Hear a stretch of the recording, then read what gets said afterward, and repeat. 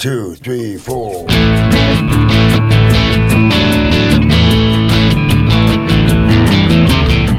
You're listening to Felony Inc. Podcast on the Startup Radio Network. The Felony Inc. Podcast explores ex-felons that have gone on to launch their own startups. We explore the ups, the downs, the behind-the-bar stories with these founders. Felony Inc. Podcast airs every Friday morning at 10 a.m. Pacific Time. Well, good morning and welcome to the Felony Inc. Podcast, live from downtown Portland, Oregon, and brought to you by Startup Radio Network. I'm Ladd Justison, and each week we interview formerly incarcerated men and women who have turned their lives around and started successful businesses, and in the case of our guest today, has risen to the top of his field. The original host of our program, Dave Doyal, is out of town today. Believe it or not, he is buying a Savannah cat in Texas. He's going to be calling in hopefully here in a little bit to join us, but as of right now, he's not with us. So these guys, they turn their lives around, and, you know, we hope that today's guest will be an inspiration. But before I get to our guest, I'd like to tell everybody that our other co-host, Mark Gailey, is not going to be with us today because he gets a chance to see his son, which he hasn't seen in about 2 months. But other than that, we're ready to go. And so, all on, you got anything to say today? We don't even have anybody here besides. I do have something to say. What is it? Seeing Iron Maiden tonight. Oh, wow. Man. At the Moda, which is a small place for them, actually. Because, they're still playing like 30,000 people in Europe, right? I mean, right. It's like a rock festival on its own when they play. So, wow. Yeah. I seen the Rolling Stones last year in Edinburgh. Oh, that one must have been awesome. Yeah, it was really awesome, and they rock it too. And a lot of old grandpas still doing it. Man, I'm telling you, isn't that crazy? Yeah. Those guys, even though Mick Jagger just had heart surgery, but he's still prancing like a 22-year-old, eh? He don't give up. That's right. I think he'd live if he didn't sing. Yeah, I know. I mean, it's an interesting case, right? Because they can't really be in it for the money anymore. Right, exactly. I mean, exactly. I guess, I don't know. I've never been that rich, so. No, they probably get a spiritual high off of it for sure. Oh, yeah. The way they run around and everything. Absolutely. 5-star hotels, they all have their own separate planes. The whole, it's a real rough touring.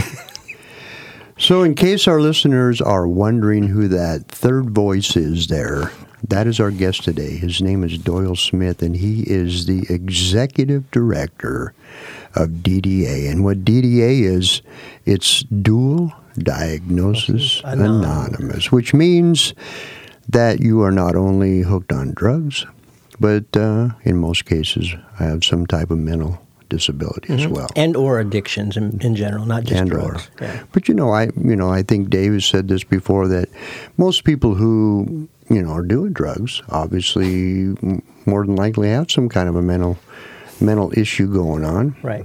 At least I did when I was younger. Right. I did drugs, and I had mental issues before, I'm sure. Right. And then it enhanced them when I was on drugs, which I don't know if that was a good or bad thing, but it did. So anyway, welcome to the program, Doyal Smith. Thank you. So Doyal, we've kind of interacted with you quite a bit. Our band, actually, the Killer Granddaddies, played at one of your functions. Two of my functions. That's right. Yeah. And you know what, all on? You're not, I wish I had the video. Yeah. But Doyal he's a dancer. Oh, yeah? No drugs needed. No, I was going to say, that was going to be my next question. He was out there grooving. He was trying to get all the other people there, involved. Conga line. Oh, my God. He was swinging it, man. He's got the moves. Nice.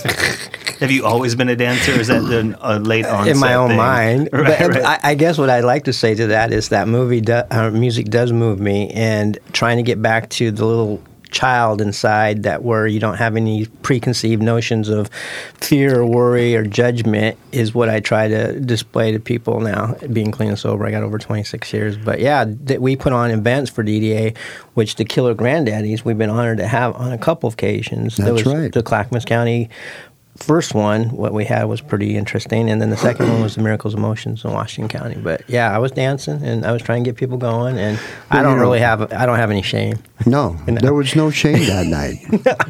It was amazing. I like I say, I wish I had I think they had some video of that. Oh my God, I don't know. I'm sure they did. Yeah. But you know what? You know, being the director of the facility, and seeing some of these people, obviously they're inhibited and they're withdrawn and whatever. You're trying to bring them out. Right. To see you get up there and get goofy and let it hang out, Right. It's got to get them motivated, right? Right, exactly. And these events are to not only inspire people, but to build support and have a community event, which kind of helps teach people too. And there was over 100 people that showed up, and that was a free and fun event, other than what we paid out for people to come. Right. But yeah, it's hopefully to give a space where people can feel comfortable and relate without identifying what their mental health issues are, their addictions. It's clean and sober fun. We try to forget all that when we're doing those events. That's right. Yeah. I know the killer granddaddies are still waiting to get paid, but that is what it is. We only one of you. We love doing that. That kind of stuff is what Well, you guys. That's can rock really it, why man. Dave formed a band. It's for the enjoyment of music. But man, it's just great fun to go out and do those events. So what we usually do here, Doyle, is we usually interview entrepreneurs, guys and gals that have gotten out of prison and turned their lives around and started a successful business. But we've had other guys on the program that have risen kind of to the top of their field, but were, formerly incarcerated. Right. So why don't we go back? We usually do this with our guests. We go back to their childhood and kind of see the things that were happening back then that kind of led you into that life, and then of course into prison. Right. Okay. Well, I was born and raised in North Portland, and it is true. Children do live what they learn, and what I learned was a lot of hostility and anger and resentments and criminality based on my environment. I grew up over by in St. John's area. My dad was in prison, and my mom was very young having me, and my sister was only a year older than me, about the age of 16. She was manic depressed, alcoholic, getting beaten up all the time by an angry construction worker who was alcoholic. And you're talking about your dad. I'm talking about my stepdad. My real dad was put in prison for robberies. And so my mom ended up with my stepdad, which I've actually made amends to and loved very much towards the end of his life. It took a lot of repairing and recovery and counseling. But before that, it was very, very traumatic. I was hiding underneath the bed. I was running away. I was running to the neighbors. Police were being called every day. While I was in school, at the age of, in first grade, I was actually being kicked out of school for my behavior. I flunked the first grade. I have attention deficit disorder, and I've been diagnosed with post-traumatic stress disorder based on all the violence that was done to me and my sister, and watching what happened to my mom. I can go on in terms of all the stuff that created a lot of madness. I ran away when I was 9, got in trouble with the police. I was put in a paddy wagon at the age of 9, being arrested for juvenile stuff. By the time I was 18, of course, I was in all the jails, and I never knew when I wasn't going to be based on my drug addiction stuff. But prior to that, I was growing up in a neighborhood where my parents were gone all the time or selling drugs. My uncle I aspired to be like. That was my step-uncle in St. John's, who was a big-time heroin dealer, which I respected because of the money, the women, all the stuff that, you would get normally. And I wasn't really feeling school, right? To the point where when I got into high school, I was getting in fights so much I got kicked out of my freshman year. And that put me into an alternative high school, which we called Open Meadows Learning Center. And so the violence, the drugs, the referencing of how people did things in my neighborhood was just waiting to create a train wreck. And not only for me, but for most of the people that I grew up around and a big part of my family. And so drugs and alcohol entered my life at the age of 9. By the age of 13, I was smoking weed and drinking alcohol. By the age of 19, I was a full-blown alcoholic. By the age of 25, I was in my first treatment program, and I was in 4 to 5 of them mini detox centers, lots of jails, and then, of course, facing 20 years and $200,000 fine for armed robbery and carjackings for the ones that I got caught. Right. Yeah. I don't know why I didn't get a DUI, because I was always drunk and driving, and it's not something I'm proud of, but I'm a late-stage alcoholic, and I didn't know that I was, when I was drinking, it gave me courage, it gave me confidence, it made me not care, it made me want to fight back. Meth and speed was what propelled the alcohol. Mm-hmm. So, and then because of the attention deficit, it just settled that down. And that side effect got into paranoia and criminality and all that other stuff. So I never thought I'd live to be past 32. I haven't said sex, drugs, rock and roll, fuck it, and sniff it, and it's just be crazy. And everybody around me was dying too. So I just didn't expect it. But there was some things inside of me that just knew that wasn't who I was, even though I was subjected to all that stuff for many years. And so there was like this humanitarian person inside of me that was trying to come up. And when my mom died when I was 25, and she was manic depressed and late-stage alcoholic, and my sister actually passed away from this too, her name is Dina, they didn't get help by being arrested. They really didn't. And I tell everybody I got saved by being arrested. If I wouldn't have been, I was in detox centers and psych wards and all that good stuff, but it was the jails and the prisons stuff that really helped me settle me down long enough for me to get a clue. And it wasn't until 4 true treatment attempts with my addiction, which had nothing to do with mental health, which it should have. I was relapsing. And then when I found out that I had these things that I needed to really embrace, which was the mental health piece, is when things started getting better. Right. Yeah.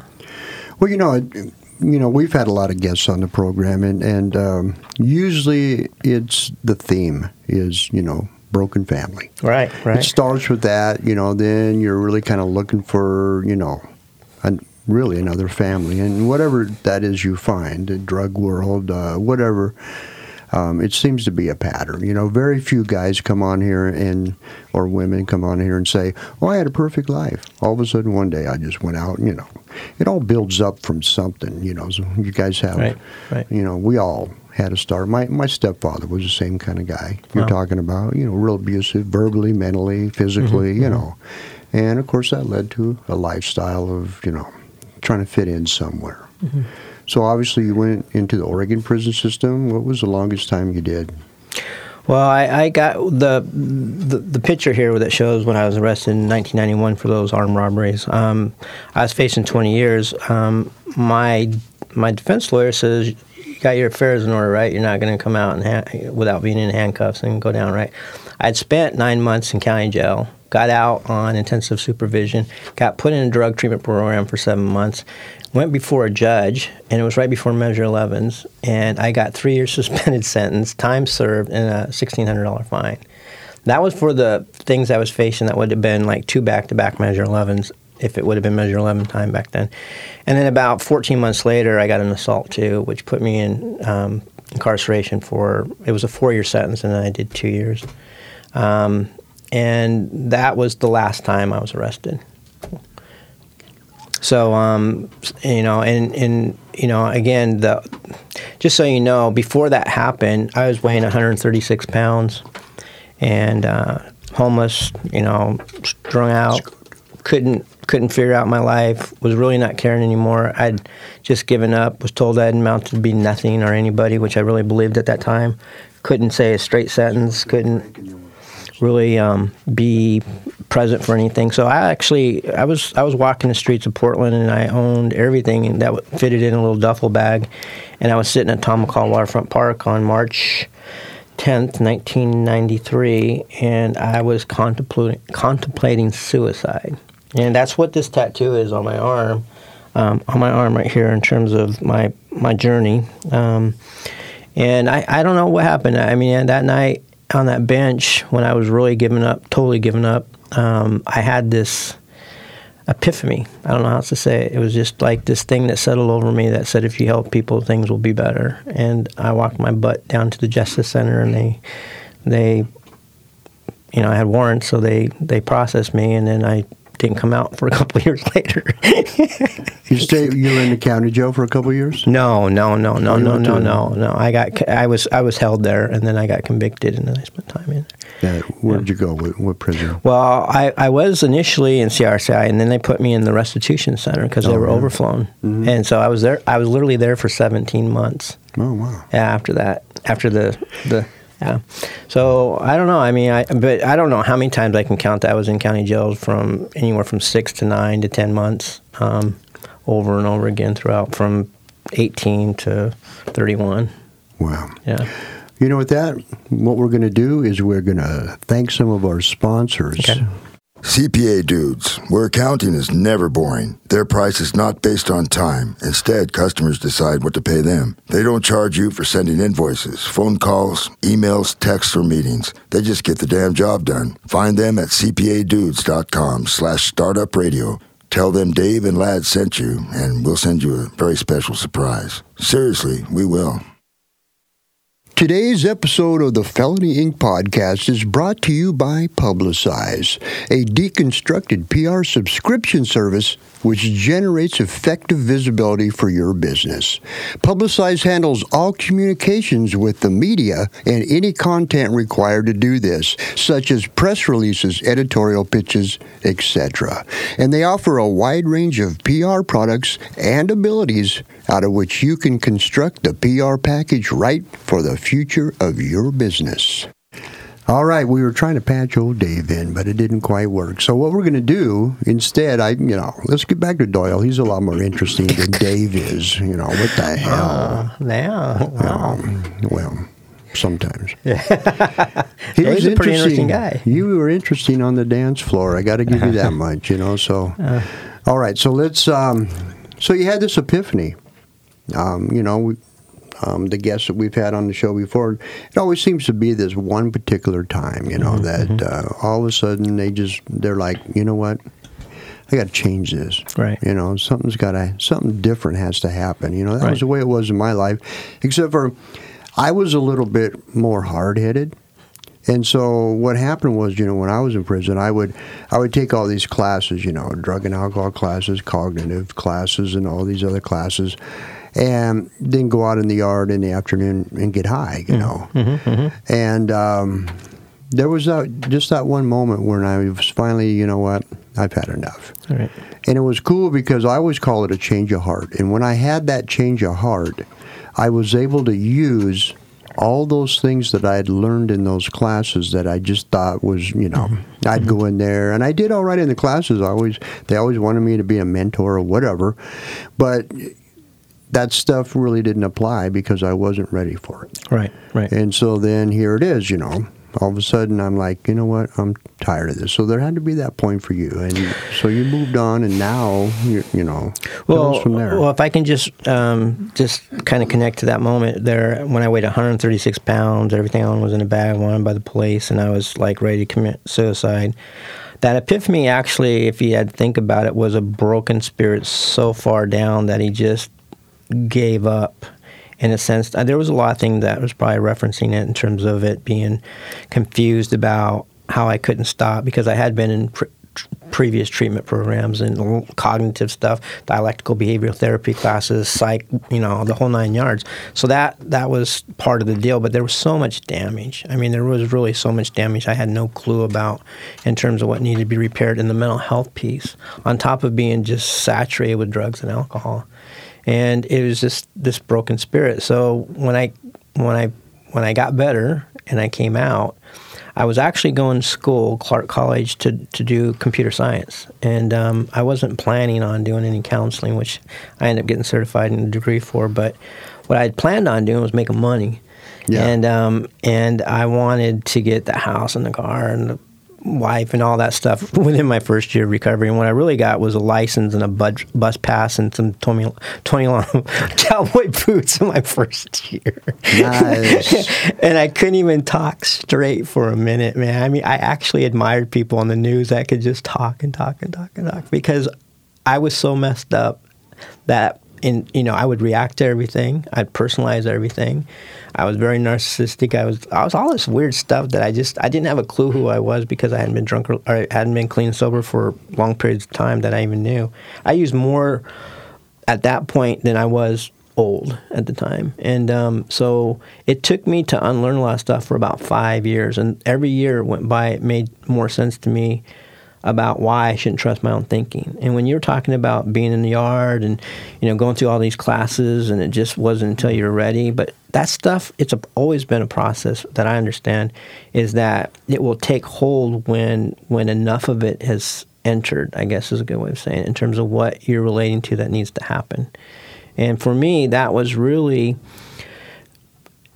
reaching out for hope and help in a sense to where, and I go to that bench, just so you know, I go to that bench where I sat that night at 10 o'clock in the evening screaming at the top of my lungs, wishing all this stuff would just freaking be over and that I wouldn't be here no more. And I go to that bench every year on my anniversary and be grateful. And a lot of people have actually joined me for that. Yeah. So you're saying that all those classes that I took, right, all of a sudden my brain filled to capacity. And then I was able to use it. Is that what you're saying? I would think your desire was always there, or you wouldn't have been attending those groups. Well, you know what? I actually, I went in there. I realized, when I first went in, that I was going to have to do at least 20 years before I got out. Wow. And so to begin with, my counselor would say, hey, look, you need to take these classes. And I'm like, why? I got so long to do. Right. It ain't no big, I'm not even worried about it, She says, but you know what? Eventually you're going to see the pro board. And if you start them now and you start getting them, she knows. What you were just explaining is that, you're as hard-headed as I was, it's going to take 20 years of that stuff in order for it to totally take a grip, But Did it take 20 years? Well, no.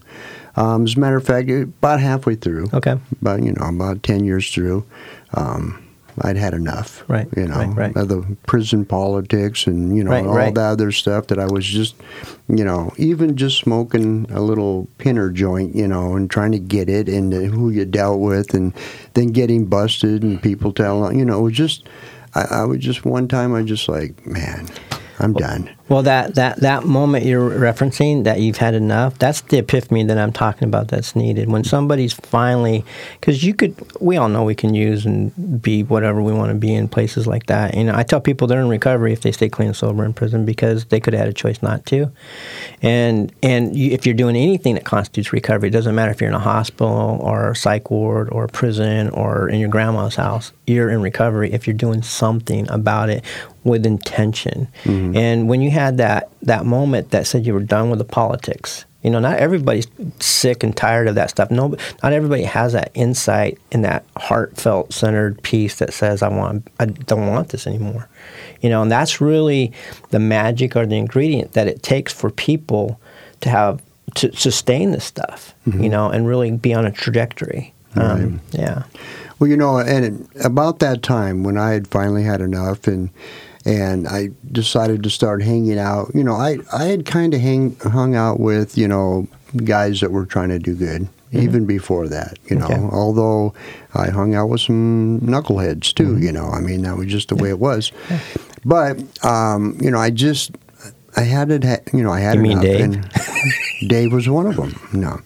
But I'd had enough, and I thought, you know what, okay, I'm going to change. But then I had this one cellie. He was an older guy, really nice guy, but he'd been in and out of prison his whole life, and he was about 60 or so. But just really knowledgeable guy. Right. I don't know why he couldn't avoid coming in and out, as smart as he was. But he told me one time, and this really had an effect on me, Doyal, was that he says, there's no magic line when you walk out the gate. What you're doing inside is what you're going to be doing out there. Exactly. So that's really what made me decide, you know what, I'm really going to focus on education, getting a good job, and doing all this stuff. Because when I get out, I don't ever want to come back, obviously, after doing that long a time. And then I started meeting positive people, and believe it or not, that's when I met Dave. Back in 1998, I met him, and he was on a trajectory, and I was, and it worked out pretty good. I did more time working in a prison than I did time for my convictions. I did 14 years at CRCI. Working? Yeah, working in program development and transitioning people out. And I actually referred a bunch of people to sponsors. Is that right? Yeah. I used to work there. That's why I said that. Yeah. Exactly why. I worked there when Dave sold the bakery back in 2015. I moved back down to Eugene, hang out with my mom. She lives down there. And I'm fortunate enough to go to sponsors and say, hey, look, I don't know if this would be something I can do. I don't have any credentials to do it. Right. But I got in there, and at first I was an assistant case manager. But they saw how well that I dealt with guys who were coming out. I mean, think about it. I've been in there for 20 years. I knew how to deal with these guys, Yeah. And it's more or less, it's just no bullshit. You're dealing with them one-on-one. And it was cool.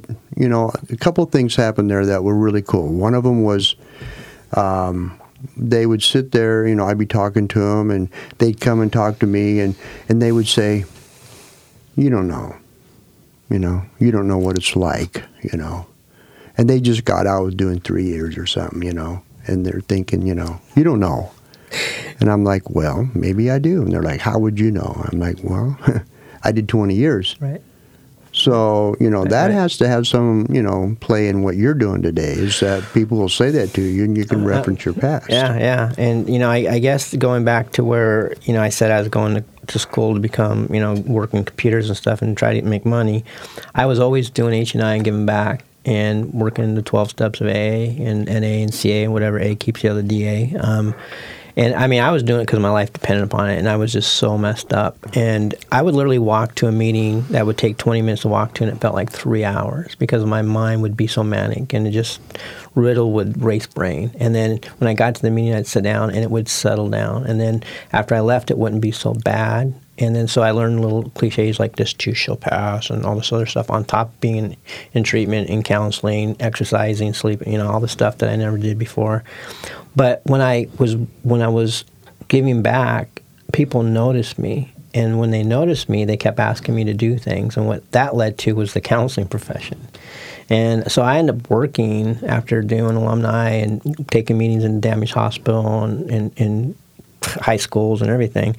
I ended up getting certified to be a relapse prevention specialist and a certified alcohol and drug counselor.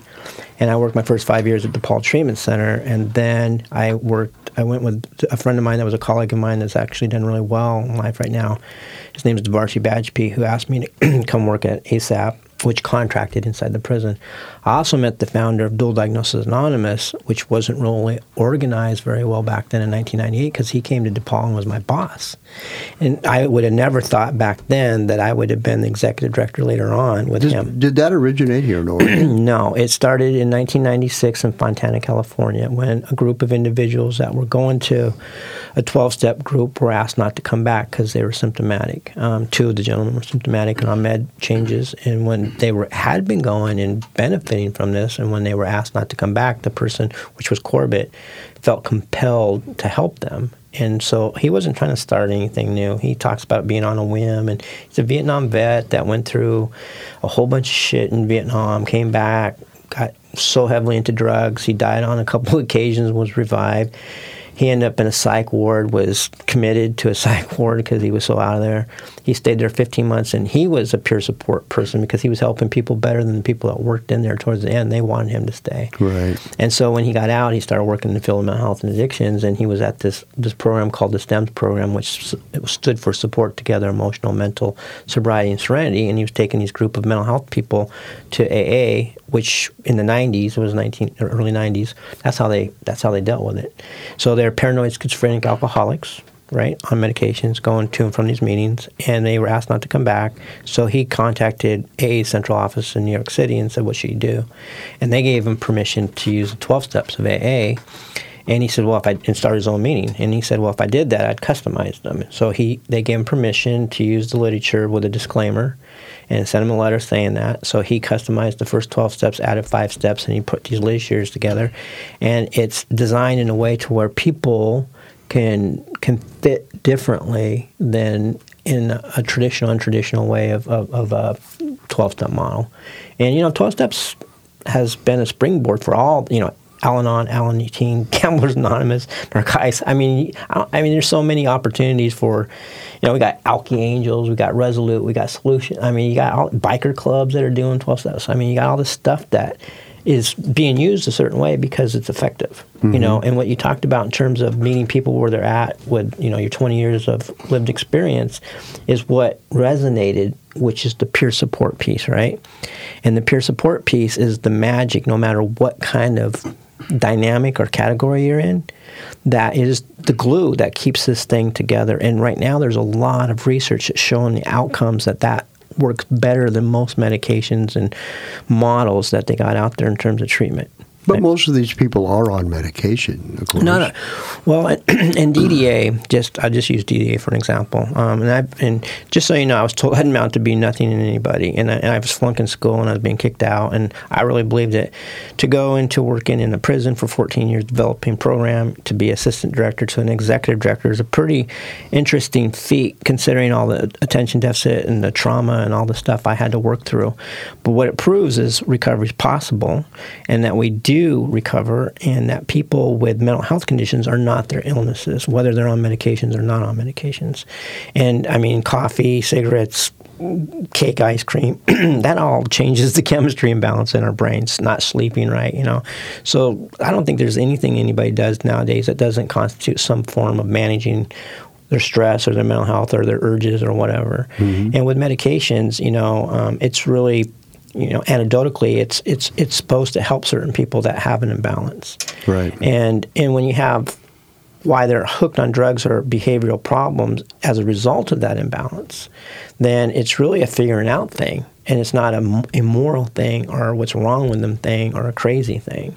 And in DDA, we really understand that in terms of removing the stigmas and knowing that we're not our labels, we're not our medications or whatever it is that's happening to us.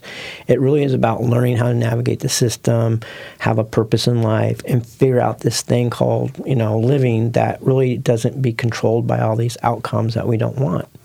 Yeah. And how important is it, when people go to AA or NA or whatever, and they've lived kind of a, seclusive life, doing what they're doing, hiding behind the scenes, hiding from their parents, hiding from their friends what they're doing.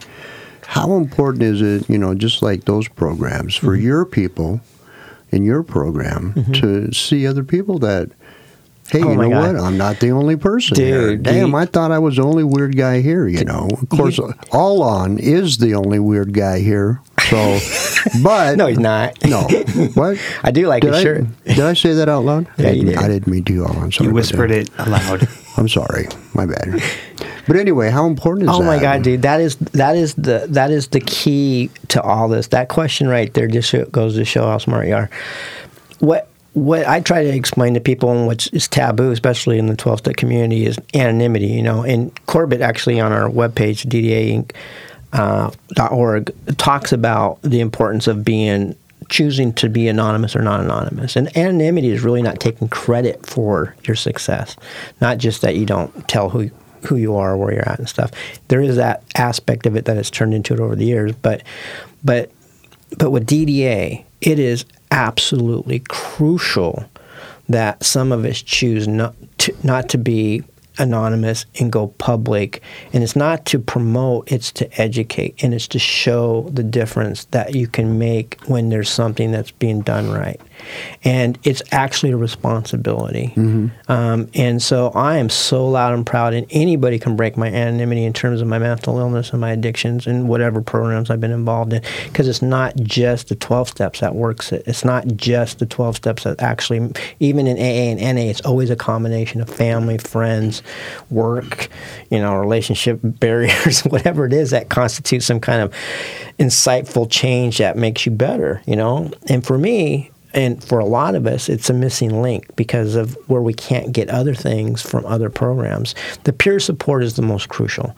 The identification of somebody who's gone through this and knows how to get out of it and can teach people about that, whether it be a group process or whether it be an individual or both, is the most successful way that it's been working. And like I said, I worked in the business. I've worked in the business for 20 plus years, counseling people and running programs. And what I've seen with research outcomes, because I got some of the best board members in the state of Oregon that does some research, and it shows that when, with all these models and all these approaches, mental health crisis and lack of success has been climbing. But in the peer support model research outcomes, it's being successful.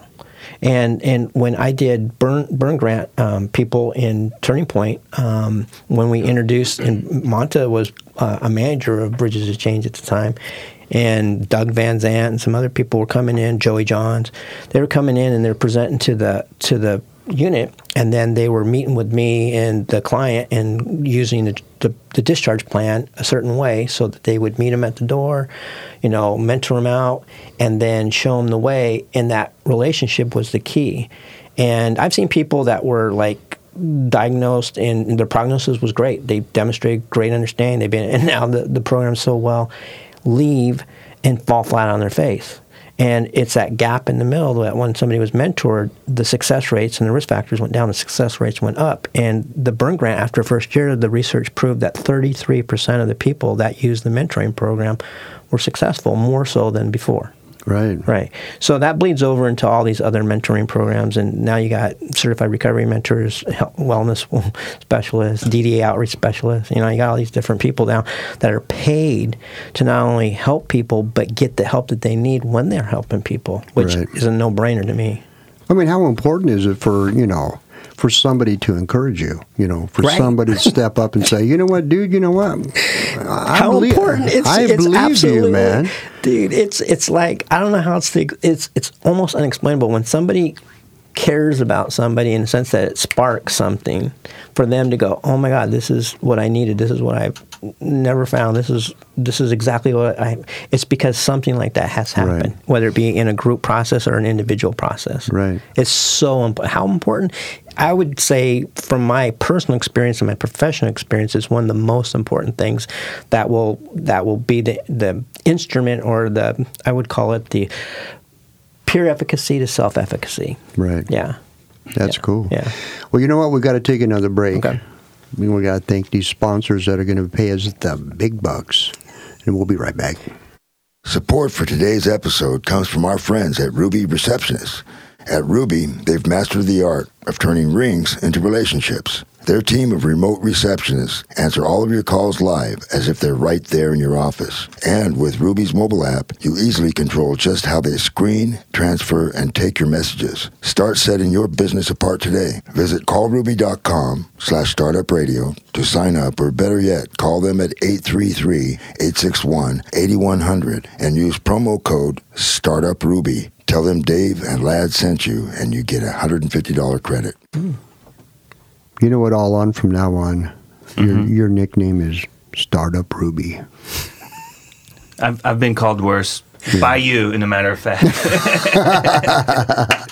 Oh, you know what we should do? We should have an episode where we just go back and bring up all the ones that I've said. I don't know if that's a 1 hour edit of Ladd's best disses. I would imagine if Dave was online right now, there would be a lot of those, right? Oh, man. Yeah. Me and Dave, yeah. We always talk about how big or small his wiener is. And, it's a kind of a good topic to talk about once in a while. Keeps people guessing. Right. Luckily. Well, I hope the ratings are a little bit better without that here now. So, speaking of Dave, when Dave was in prison, and he was suicidal, I'm sure you've heard his story before, and then he got on medication, and the medication gave him some clarity, and then he got into an educational program, CAD-CAM. Oh. And for the first time in his life, he kind of realized, hey, you know what? I'm good at something. Right. So, what is your program? Where do you the people that come into your program? Do you have places where you can send these people to find that type of right.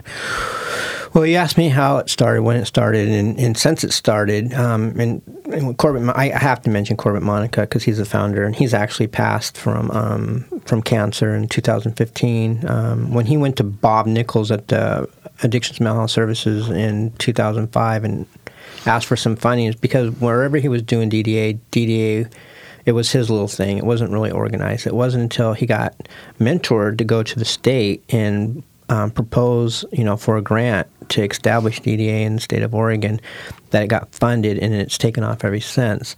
And ever since, it's grown in a sense to where there's not just groups and meetings, there's actually workbooks, syllabuses, didactics in terms of fidelity, research outcomes with focus groups. And it's also shown that there's a need other than just the groups themselves. That's why we have the bowling, the dances, the camp outs, all that other stuff.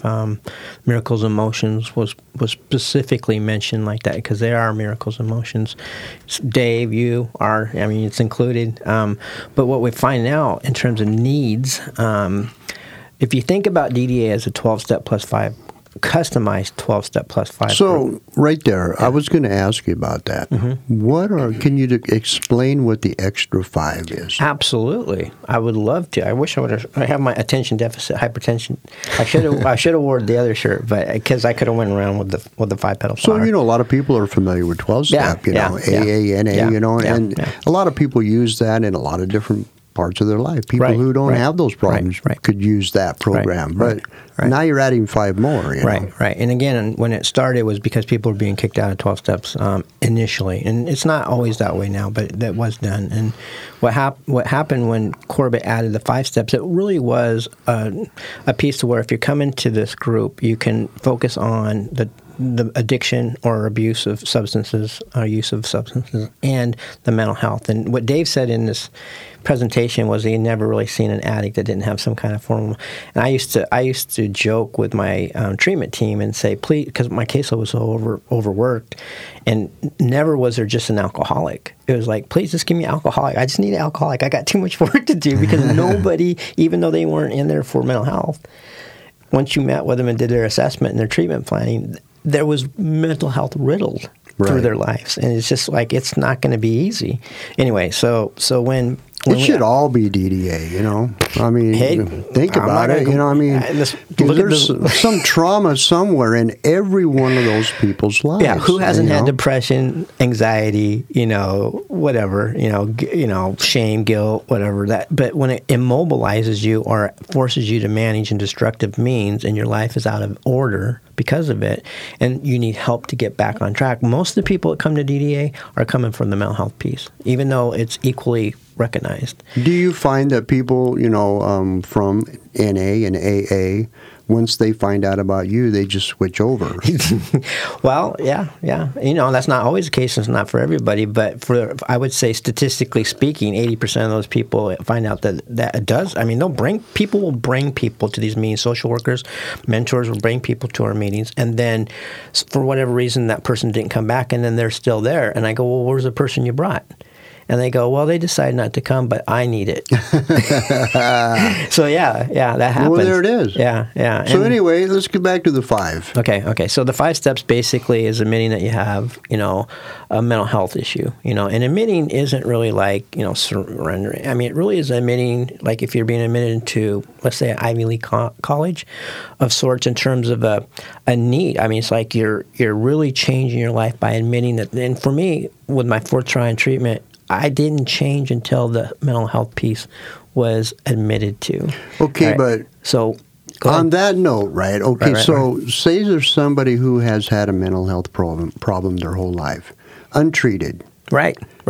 It's absolutely to normal them, to people. That's normal. Yeah. Right? Yeah. That's why I never worked on it, because I thought I'd be lame if I got out of my manic state of mind and my and how I thought that I'd be crazy considered if I said that, because my life was so crazy with, when I know I can switch up a little bit here, but statistically, when parole and probation, they would literally have on maps, when I did these community meetings, they would have on the maps little areas where most of the people were being arrested from.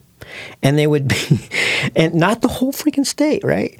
And you would go, that's a minority. These are little pockets of people, places, right? And there's something common about these places, and it's poverty, it's trauma, it's all these things, and you would wonder, like, so why is that the case?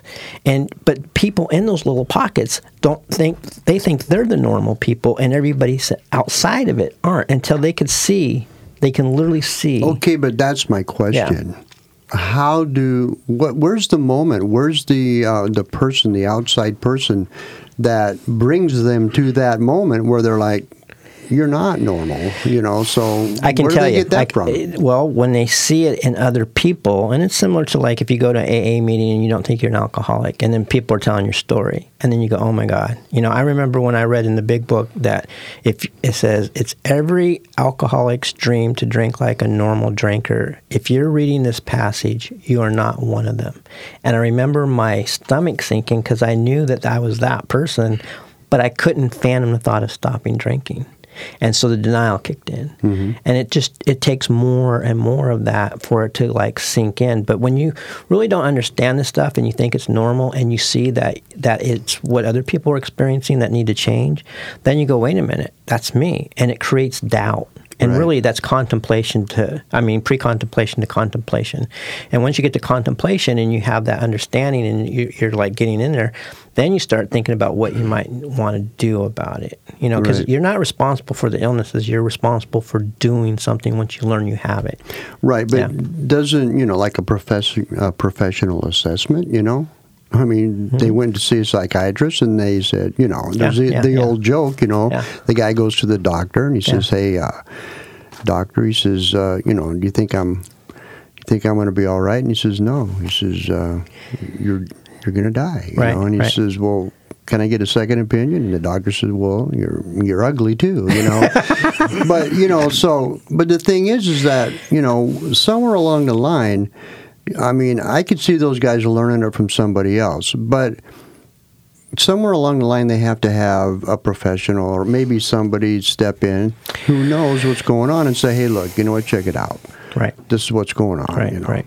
Well, on DDA, when people come to DDA, they're pretty serious about needing some kind of mental health, support, and so they're probably in a position to really be more willing to learn and hear, and they get resources in our meetings, not just a process group, but they get friends, they get how to navigate the system. A lot of people say that once they come to our group, they end up getting jobs. It's evidence that their lives have changed the recovery is possible by the way that their lives have changed, and it's not just as a direct result of DDA, but it's reinforced by DDA, and it starts there, right.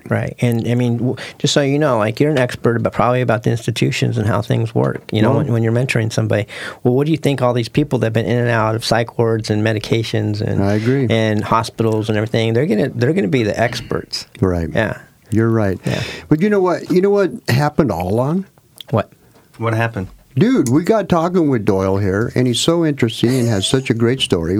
We've run out of time. Oh, my goodness. Totally flown by. But wait a minute, did we only get one of the 5 there? Wow. Yeah. So let's get those other 4 before we... Let's do it. And real quickly. And if I can plug Dual Diagnosis, I'd love to do that. Do it, please. The first step is the admitting of your mental health problems. Second is willingness to do something about it. Third is working within the mental health realm, which is either is taking prescriptions as prescribed by your. We're not pro or negative. We're just, if it's part of your thing, recovery is constituted by how you do that and work with your prescriber or your clinician or your psychiatrist.